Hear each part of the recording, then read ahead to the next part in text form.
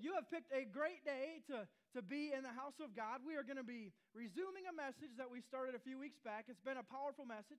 I hope and pray you've been learning and growing, getting something from this. I hope and pray you've been hearing from the Lord, because it's really a direct commandment, I guess you could call it.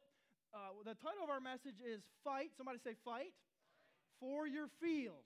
For your field. We have to fight for our field. Did you know that each and every one of us has a field to fight for? Each and every one of us has a field because each and every one of us are blessed. Blessed beyond we could ever think, see, or imagine. So you have a field. Your life encompasses so many different things, so many different areas, so many blessings from God. You have a field to fight for your family. You have a field to fight for your ministry. You have a field to fight for your job or your business if you're a business owner. You have a field to fight for your physical well-being, for your spiritual well-being. And each and every one of us are called to stand in truth and fight for those things. We fight for a loving God because that loving God fought for me. He fought for me through His Son, Jesus Christ, who was ultimately pierced, whipped, broken beyond recognition, hung, naked, crucified on a cross for you and for me, so that we could be adopted into the kingdom of God and have a heavenly Father that is always there with us, that always fights for us, that never leaves us nor forsakes us. Amen. So I know it's a little dreary outside. I know it's a little rainy outside, but I hope somebody came to church ready to fight this morning. For you, for your family, for your grandkids. It's generational. Because if you don't fight, no one will. God has blessed you with a field, and God has blessed you with a fight that only you can fight. Amen. So this is the topic. This is what we've been talking about, what we've been studying. And so as we kick this off, we used a couple scriptures. I want to use those again this morning before we get into the new part of our message today. So 1 John 5, 4 through 5. One of my favorite verses, probably one of my life verses. It says, "For whatever is born of God overcomes the world." Highlight that. Underline that. Star that in your Bible. That is a promise from God. That's something you can't ever overlook or forget. Whatever is born of God, whatever is born from the Son of Jesus Christ in your life can overcome the test trials of this world. And this is the victory that has overcome the world. What? Our faith. Our faith is the victory. Our faith in Jesus Christ is our victory that overcomes those things that this world throws at us. Verse 5. Who is he who overcomes the world but he who believes that Jesus is the Son of God? How do I fight for the field that God has given me? I fight with my faith in Jesus Christ. The fight that we are all called into every single day, this fight that I'm talking about is not a physical one. It's not one that I can always see, sense, or even feel. It is a spiritual fight every single day. When you wake up and have breath, when you wake up and have life, when you wake up and get up and eat and go to work, you are engaged, engulfed in spiritual warfare, whether you can see it, feel it or not, or even whether you like it or not. If you didn't know that, now you know that. The enemy, let's look at that next point. So if I'm fighting, what am I fighting against, Pastor Ian? We have an enemy who hates you, who despises you, who is jealous of you, and he is never going to give up. This is why you have to fight. He's a bully. It's 1 Peter 5:8. Be sober and vigilant because your adversary, who? The devil. We are at war with the enemy, the devil. The Antichrist who is to come one day, the spirit of divination, the spirit of Antichrist in the world that is trying to take this world over, and it's getting closer every single day. I don't know if you've been paying attention or not. Truth has been called lies, and lies are being called truth. And the Bible says when that happens, be on the lookout because it's getting close. So your adversary, the devil, walks around like a roaring lion, seeking whom he may devour. I shared this last week. How does a lion hunt for prey? It stalks, right? Peter was trying to paint a picture for us, but also a lion looks for the weakest, the most alone types of prey. Because why? Because that's an easy enemy, an easy target to devour. So if you are doing life alone, hear me, get plugged in. Find like-minded believers who will have your back, who will pray for you, who will walk with you through the tests and trials of life. Find a healthy, giving, life-giving church. If you don't have one, man, we'd love to have you here. We will help you. We'll have your back. Imagine what would happen if the church began to stalk its prey like the enemy stalks us. See, the church has been playing defense for too stinking long. I don't know about you, but I like playing some offense. I like seeing some points scored for the kingdom of God. Come on, somebody. And see, if we would get that in us, that we have an enemy that we despise because he is evil, he is sin. He kills, steals, and destroys any good thing. And if we would stalk him like he stalks us, come on, somebody, what could happen? What kind of victories could take place? Not just in your life, in your kids' life, in your grandkids' life, but in the world, in the church. And we could have a church on fire, casting out demons, taking authority, taking back promised land for the glory of God. Amen. Who wants to fight with me? Anybody? Come on, I want you on my team. Come on. Come on, Jesus, I'll fight with you. Let's fight for Jesus. Amen. Let's look at that first new point this morning. So today what we're going to do is, we're talking about fighting for our field. What I really want to do is this point in a deeper sense.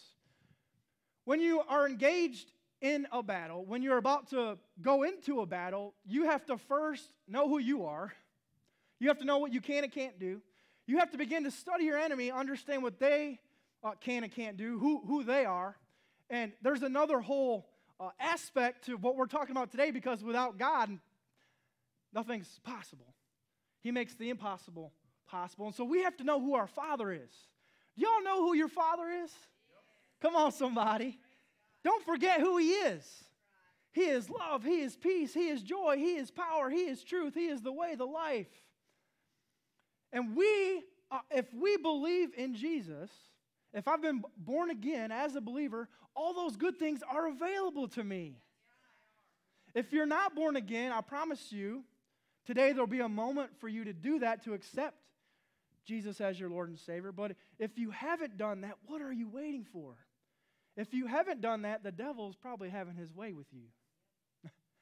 And you don't have peace, and you don't have joy, and you may be in a dark place, you may be depressed, but there is hope this morning. There is hope because He is fighting for you. So we have to know our Father, know who our God is. We have to know what we're fighting for.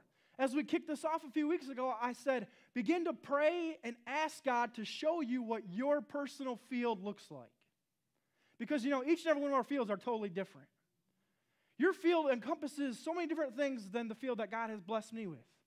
And so you have to, when you see what you're fighting for, now I have motivation. Right now I can see victory. I can maybe even taste victory. And God begins to give me a plan to fight for those things that He's given me. Right? And Satan, you got to know your enemy. He is the father of lies. There is no truth in him. Now he uses truth. Remember how he tempted Jesus in the desert? He uses even the truth of Scripture and twists it and manipulates it. He even used it in the garden. Didn't God say? He wants us to doubt and even second guess.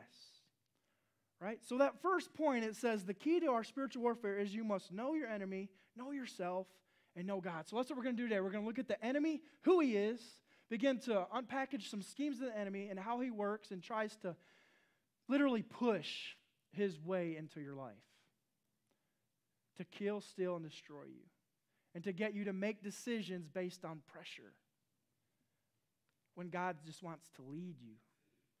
So we're gonna do those that compare and contrast today. So I got 3 quick scriptures I want to give you just to paint a picture of who your enemy is, who the devil is. It has a common theme and a common thread in these three scriptures. Look at Job 1:6. We read a lot of Job last week because the enemy, the devil, actually went to God asking permission to kill, steal, and destroy Job's life. And so it says, one day the members of the heavenly court came to present themselves before the Lord, and the accuser, Satan, came with them. If you're following along in your Bible, go ahead, underline accuser, Satan. Highlight that. The next scripture, Zechariah 3:1.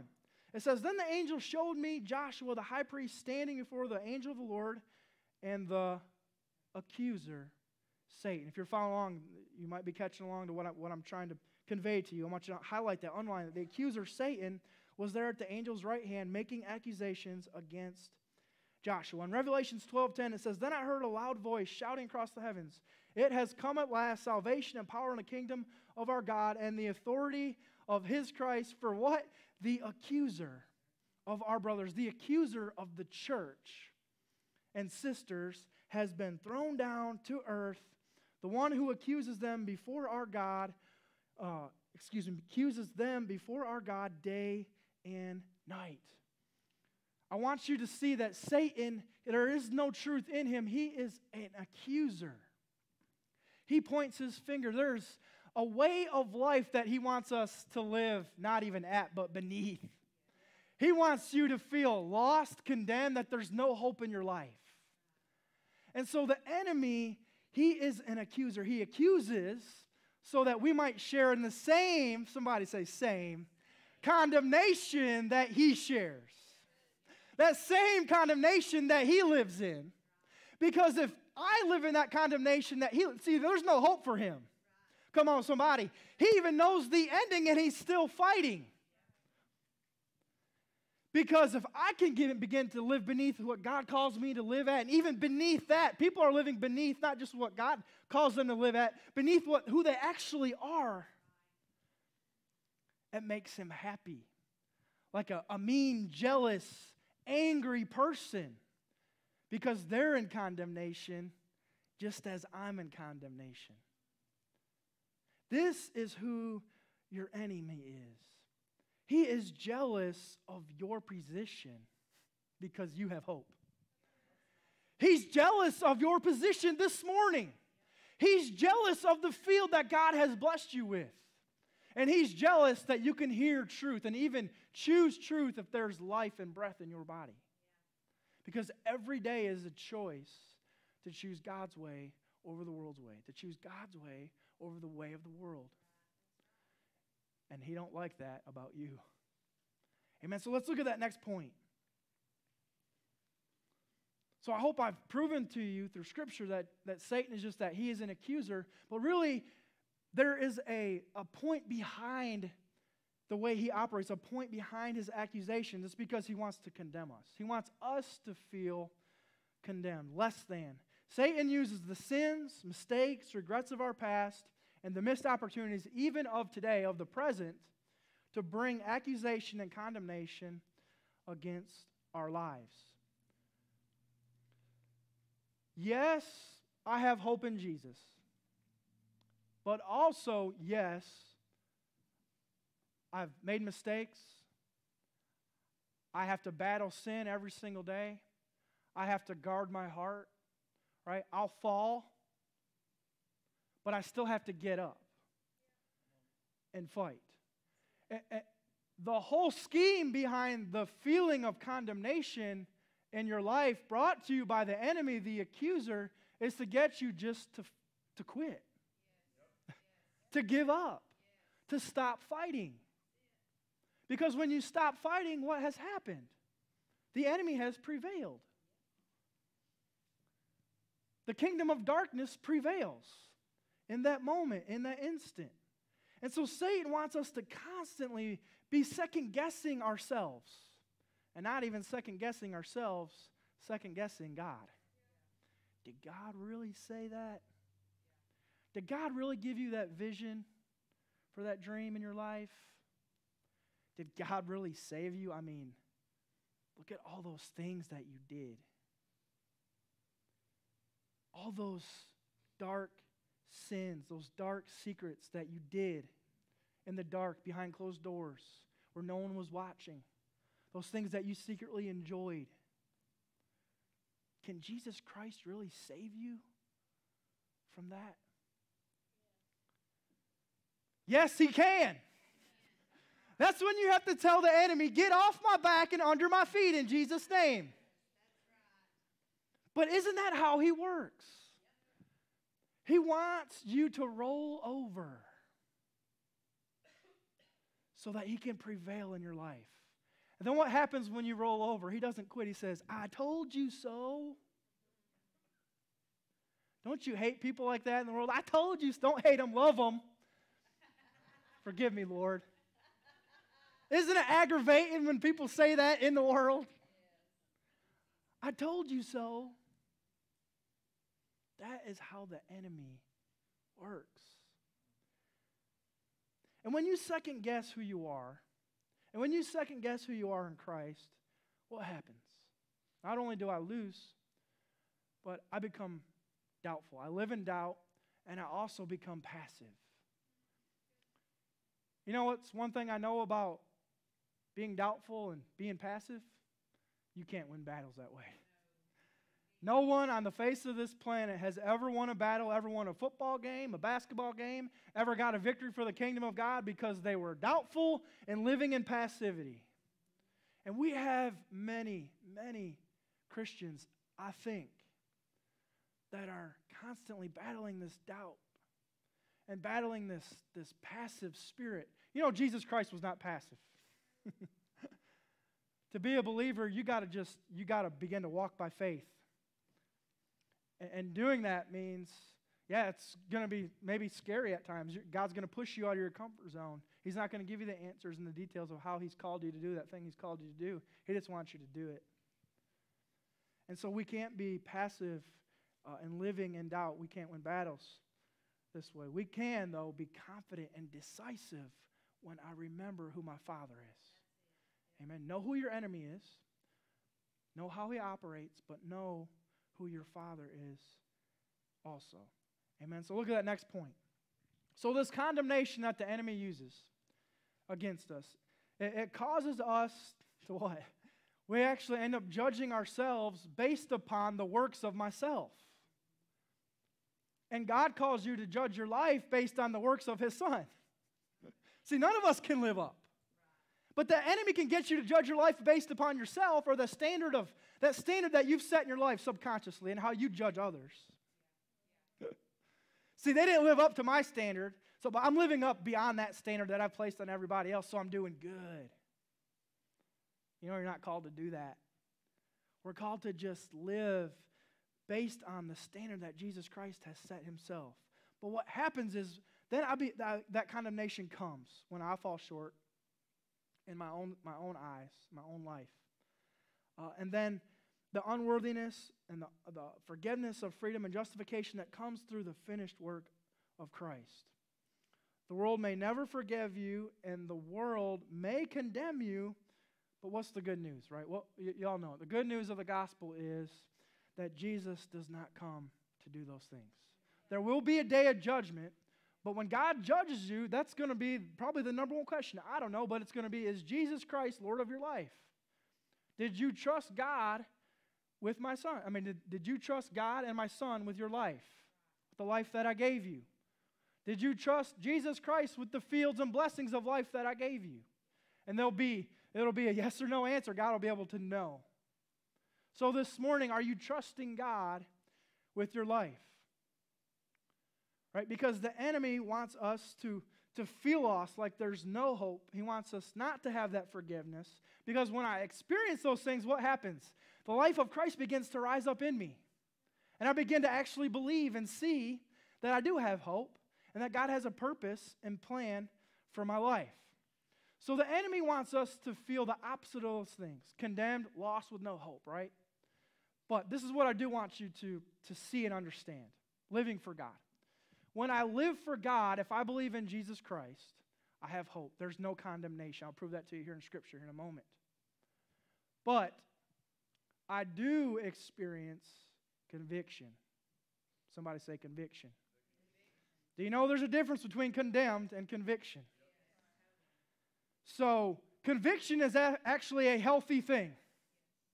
That means the Spirit of God is working in you, helping you to identify the things I'm doing right, the things I'm doing good, and the things that I'm doing wrong, the things I'm doing bad. The difference between condemned and conviction, condemned, there is no hope. The devil is living a condemned spirit of life. There's nothing he can do. He is lost. He wants us to feel the way that he feels. But the difference is, conviction is, there is hope. The only thing I have to do is turn to God. That's the only thing you have to do. It may look dark. It may look hard. It may look depressing. I don't know where you're at today, but literally there's hope because all you have to do is turn to Jesus.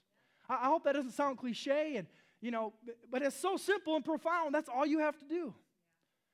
Begin to trust him and seek him and be in relationship with him. When I ask him to come in my life, don't just, okay, thank you, God, and go about and do the thing that you were just doing. Right? Grace is different. It raises us higher. And that's where that conviction comes into play to actually help us living victorious lives.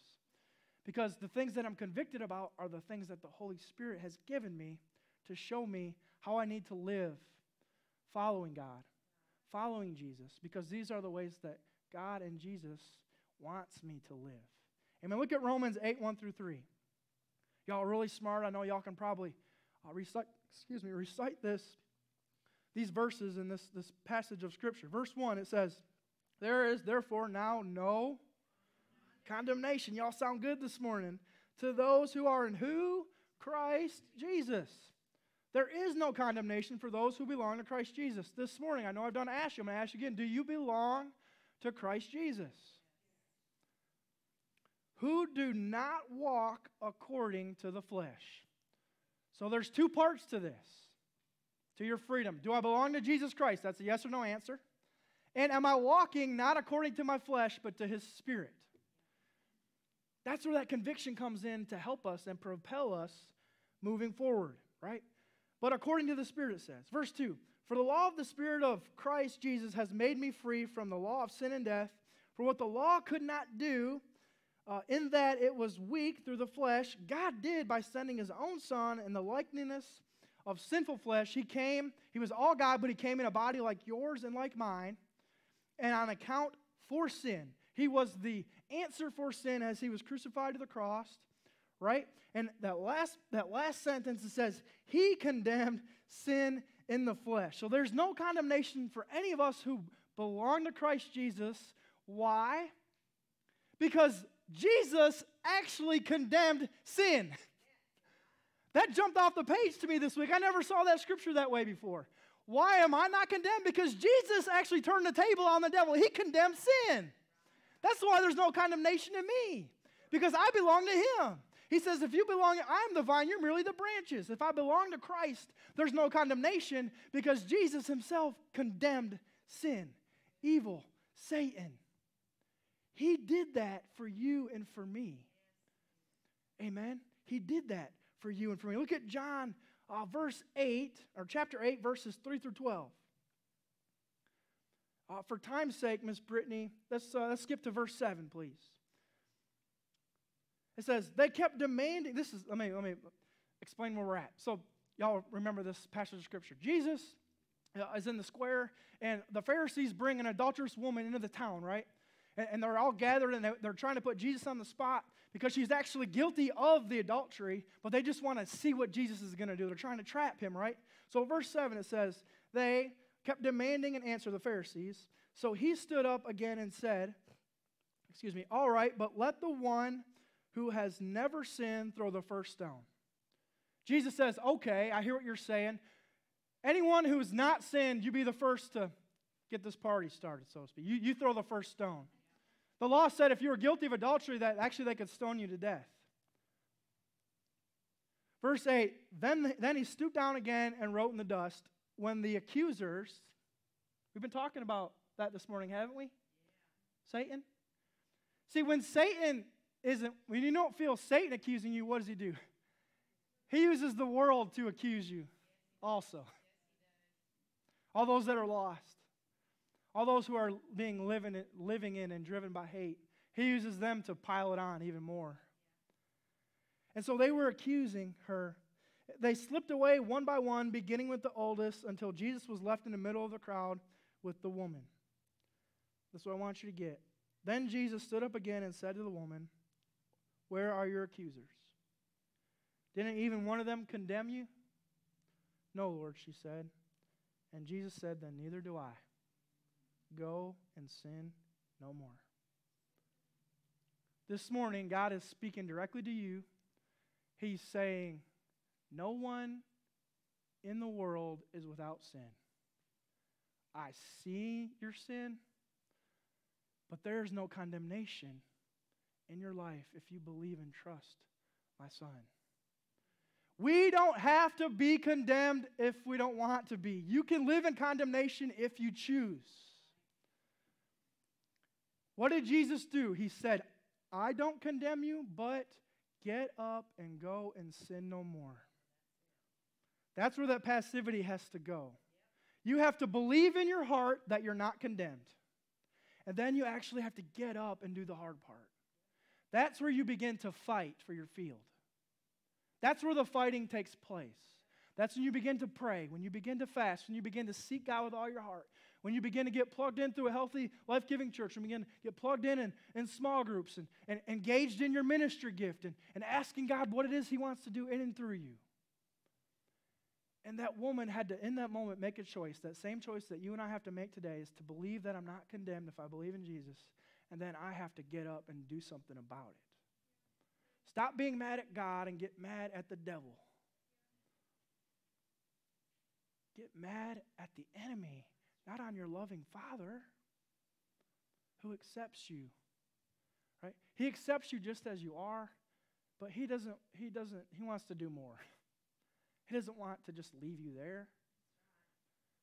You know, we became parents this last year, and Xander's about to be a year old already in like 3 weeks. And it goes by so fast. Everyone tells you how fast it goes. And I'm torn. Like, I'm so excited for all the fun things we're going to get to do, but at the same time, it's like I'm sad because he's not a baby no more. And the Lord just keeps reminding me, he can't stay a baby forever. And our spiritual lives are the exact same. We have to start out on milk, right? And then we graduate to bigger and better things like steak. I was just checking to see if y'all are awake. I like mine medium rare. Just in case y'all are dropping steaks off somebody's house. So we don't have to stay condemned unless we choose to stay that way. You got to get up out of your pit. Some of us maybe are in a pigsty. How did we get there? We put ourselves there. And just like the prodigal son, he had to come to his senses and get up and go back to his father. So get up and go back to your father this morning in Jesus' name. Look at that next point. Satan knows if we live under this black cloud of condemnation, if you don't get up and you stay in your pig pen, eventually it's going to lead to death. Okay? We'll live in isolation and separation, robbing us from the fruit of our field, robbing you of the blessings of God. And that condemnation causes us to forfeit those things, the blessing of God, the influence, the field of influence we talked about a couple weeks ago that God gives us. And we literally just stop showing up. I put in parentheses and added a little extra into my personal notes if you want to. You don't just stop showing up, you stop fighting and you stop sowing. It's when you stop fighting and when you stop sowing. And when you do that, that's exactly, you've bought a lie somewhere, a lie from the scheme of the enemy, and you've given up. When you feel condemned, you'll no longer fight. And when we give up, we're right where the enemy has us. Alone, in despair, depressed, discouraged. The main thing I want you to get is you're alone. Somebody say alone. I want to share a quick little story of my personal life. Right before I moved from Michigan to Arab, Alabama at the end of 2012, I was in the darkest place in my whole life. I had already been born again and got saved in Teen Challenge. I don't know if you've heard of that or not. It's a men's home, a year-long program.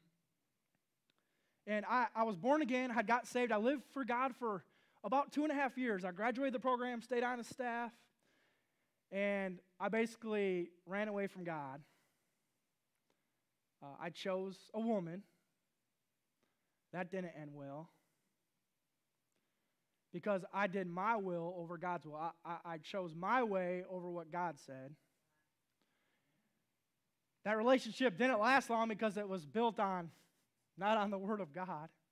And I was intentionally living in sin. And so I had gotten a job and had gotten an apartment, and we had been living there together out of wedlock. Your pastor for 3 or 4 months, and we got into a big fight, and she left. Long story short, I eventually turned back to my drinking.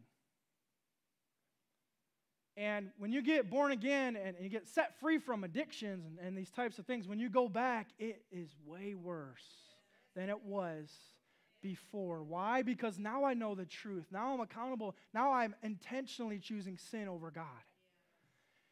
And at the end of this, I'm probably on a 3 to 4 week bender. I got fired from my job because I just couldn't show up to work because I was so drunk.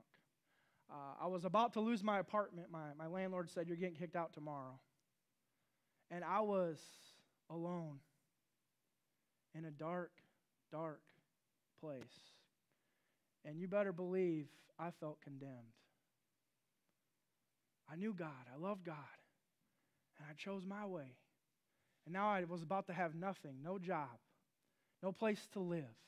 My mom was already doing that motherly love. She said, "You can't come here." She knew what I was doing. I began to write the letter. I began to write that letter. And I guess I blacked out and passed out. But when I woke up that morning, I just remembered I have somebody I can call. And that's when I called my friend Andrew, who was down where? In Arab, Alabama. And I'd love to see your face now, devil. Now, it didn't just all change in a blink of an eye. Ian had to do some hard things. Ian went through some tough challenges. I stayed and graduated the men's home that we have, the Sunshine House. And God began to wreck my life and to grow me and advance me. And now I'm doing things I never thought I would do.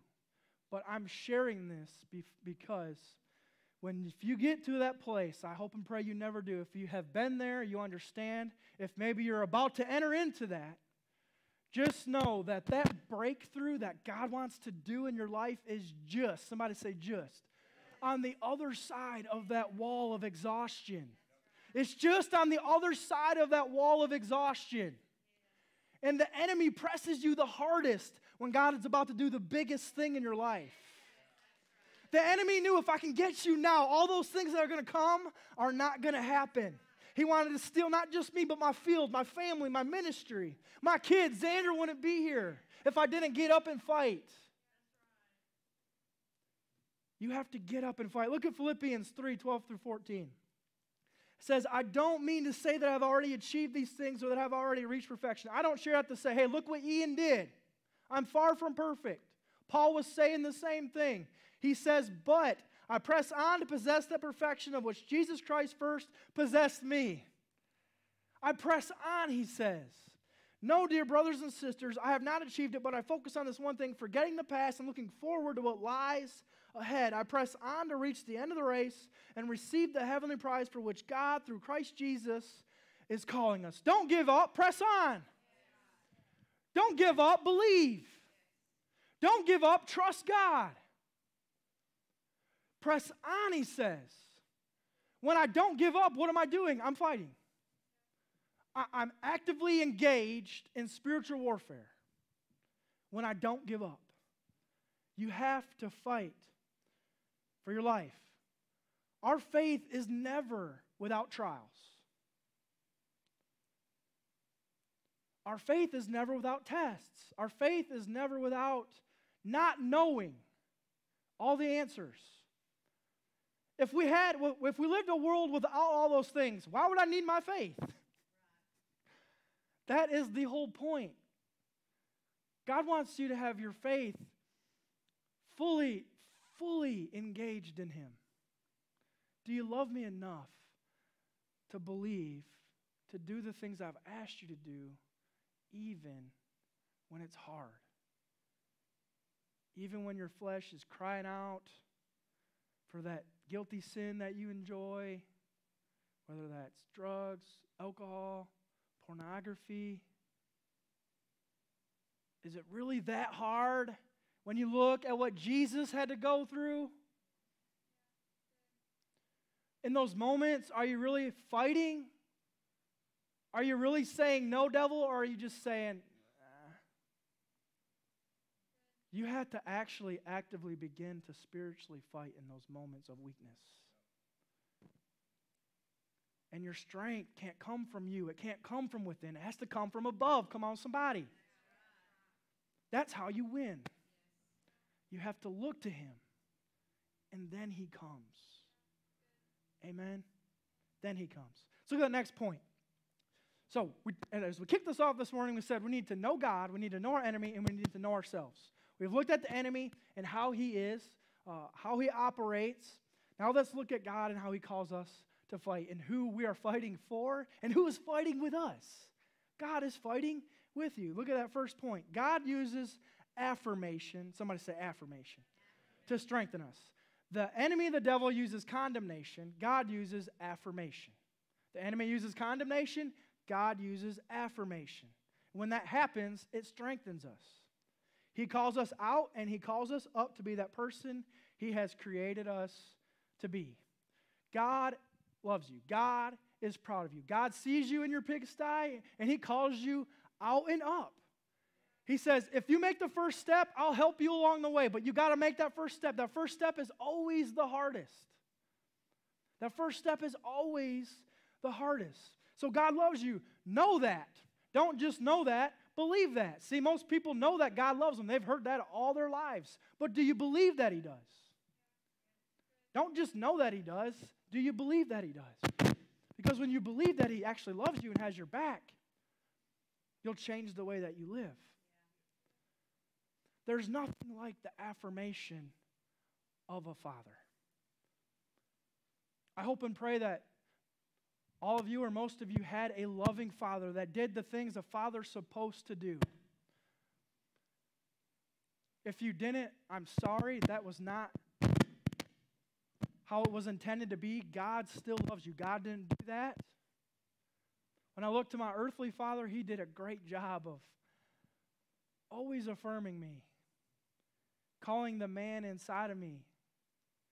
And he'd show up to my games and he'd say how great I did. And all those things, when a father does that, it does something on the inside of you. It makes you stand taller, right? It makes you walk more confidently. That's what God wants to do on the inside of you. When that happens, it strengthens us, it encourages us. God only sees your good moves. He sees the potential in you. Y'all heard the story of the two fathers that went to the football game? So one father invited another father, his friend, to come watch his son play football. His son was an all-star running back, the best in the league, the county, setting all sorts of records.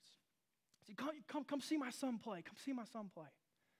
He says, okay. So they go to the game Friday night, and they're sitting down. The game's getting started, and his team finally gets the ball, and they get ready to have the first play, and it goes to his son, and they hand it off, and it was a train wreck. The defensive line blew through the offensive line and got his son about a 10-yard loss. And the father that got invited was thinking, what am I going to say? His son maybe ain't that good. Before he could even answer, the other father looked at him and said, but did you see his one good move? Did you see that one juke that he had? That's the affirmation of a father. God sees your good moves.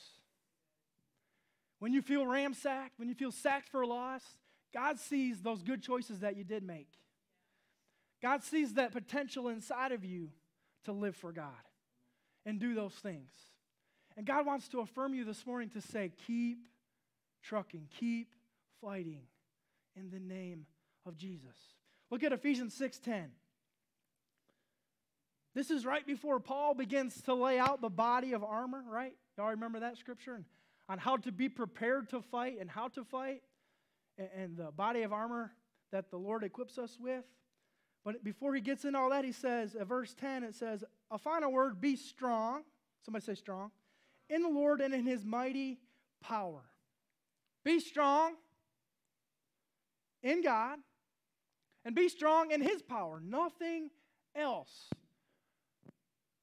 The only way that you can win is by abiding in his strength and abiding in his mighty power. It pleases God when you use his strength and power.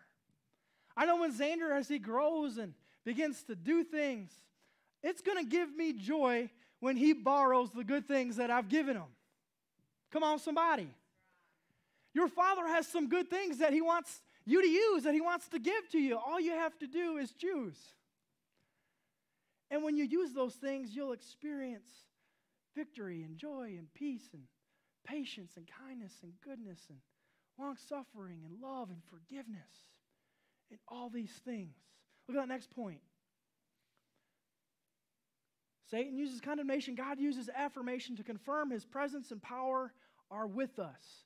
We are never alone. You're only alone if you choose to be.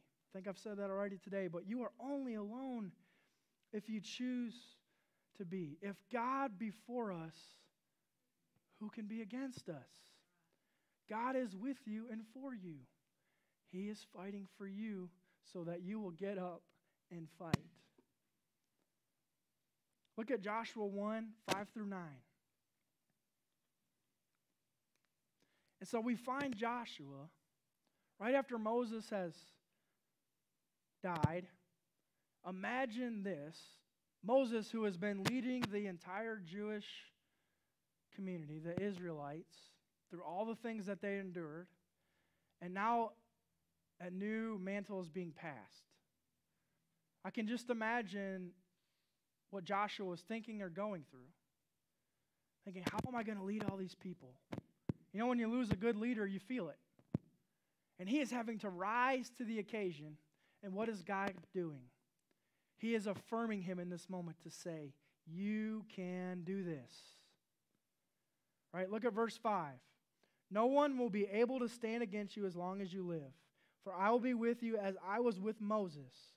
I will not fail you or abandon you. Be strong and courageous, for you are the one who will lead these people to possess all the land I swore to their ancestors I would give them. Be strong and very courageous. Be careful to obey the instructions that Moses gave you. Do not deviate from them, turning either to the right or to the left. Then you will be successful in everything that you do. Study this book of instruction continually. Meditate on it day and night, so you will be sure to obey everything written in it.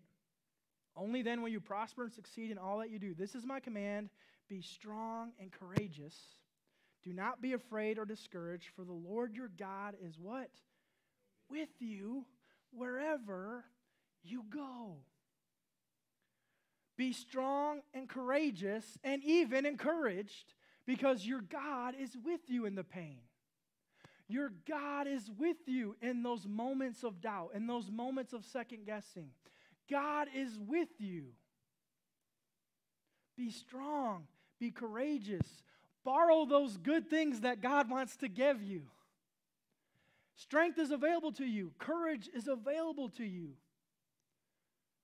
When you're fighting for your field, be strong, courageous, and encouraged. Our God is with us. Look at that last point, or second to last point, excuse me. God uses affirmation to confirm we are his children and that he loves us. You got to believe that God loves you. Look at Matthew 3:17. God did this even for Jesus. After Jesus defeats the enemy, fasting 40 days and 40 nights in the desert, he comes out, comes to his cousin, John the Baptist, who is baptized in water, and as Jesus comes out of the water, being baptized, God says this, and suddenly a voice came from heaven saying, this is my beloved Son, in whom I am well pleased. What was God doing in this moment? Affirming his Son, building him up, saying, this is my Son that I am well pleased, praising his Son for what he was about to do.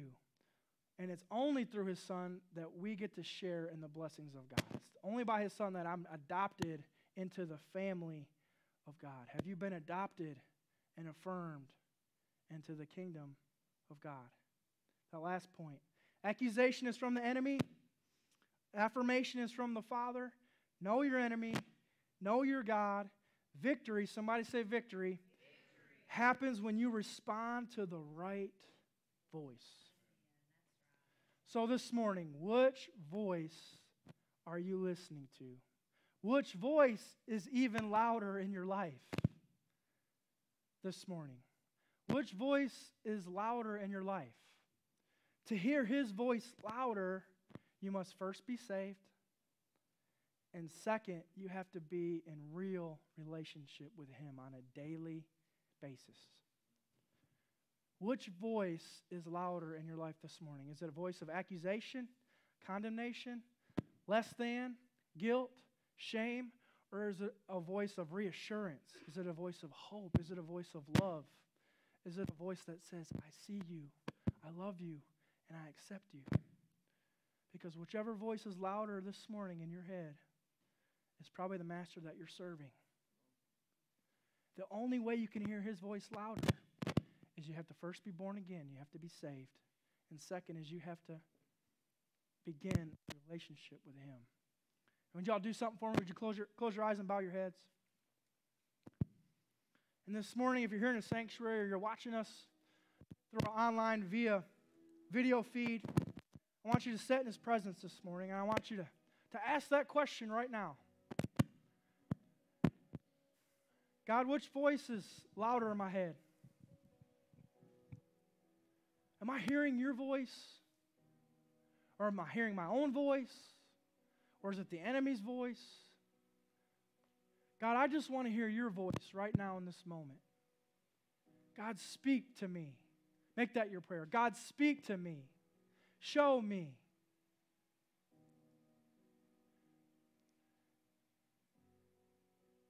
So right now, as I hope and pray, God is speaking to you and showing you where you are. I want to ask you a question. Have you accepted Jesus Christ as your Lord and personal Savior? If you haven't, right now, I want you to make that choice so that you can experience a life like you've never experienced, a joy like you've never experienced. You can even experience those things in a tough place. God can meet you and comfort you right now. He's real, I promise you, and he's alive, I promise you. And he wants to be a part of your life, I promise you. And so right now, if you want to make that decision, I want you to do something for me, please. I want you to do something for him, too, so he knows that the message is being sent, that he knows that you're hearing what he's saying. So if you want to make that decision right now, I want you to stand up. Stand up right now for Jesus Christ. He was crucified for you. The least you can do is stand up for him if he is speaking to you right now. So I'm going to give you a few moments if you want to make that decision. Get right with God while you can. You know what? If you're watching at home, I want you to do the same thing. Stand up. You can even put that in the chat. Say, type I'm standing up or put in a raising hands emoji in the chat so we can see that you're making that decision. One of our online facilitators are there to pray for you. A few more seconds if you want to make Jesus Christ your Lord today. Amen. Well, I still want to lead us in a prayer this morning in case someone is making this decision online and I can't see them. So I want you all to repeat after me, please. Heavenly Father, God, we love you. We hear what you're saying. We accept your Son, Jesus. We believe in your Son, Jesus. And I confess with my mouth that Jesus is Lord over my life. God, help me. Lead me all the rest of the days of my life. In Jesus' name. Amen. Amen. Amen. Awesome. Well, we love y'all very much. Thank you so much for coming. I hope you enjoyed the service today. I hope you heard from the Lord. Amen. So y'all are dismissed. Come back and see us next week. Be blessed.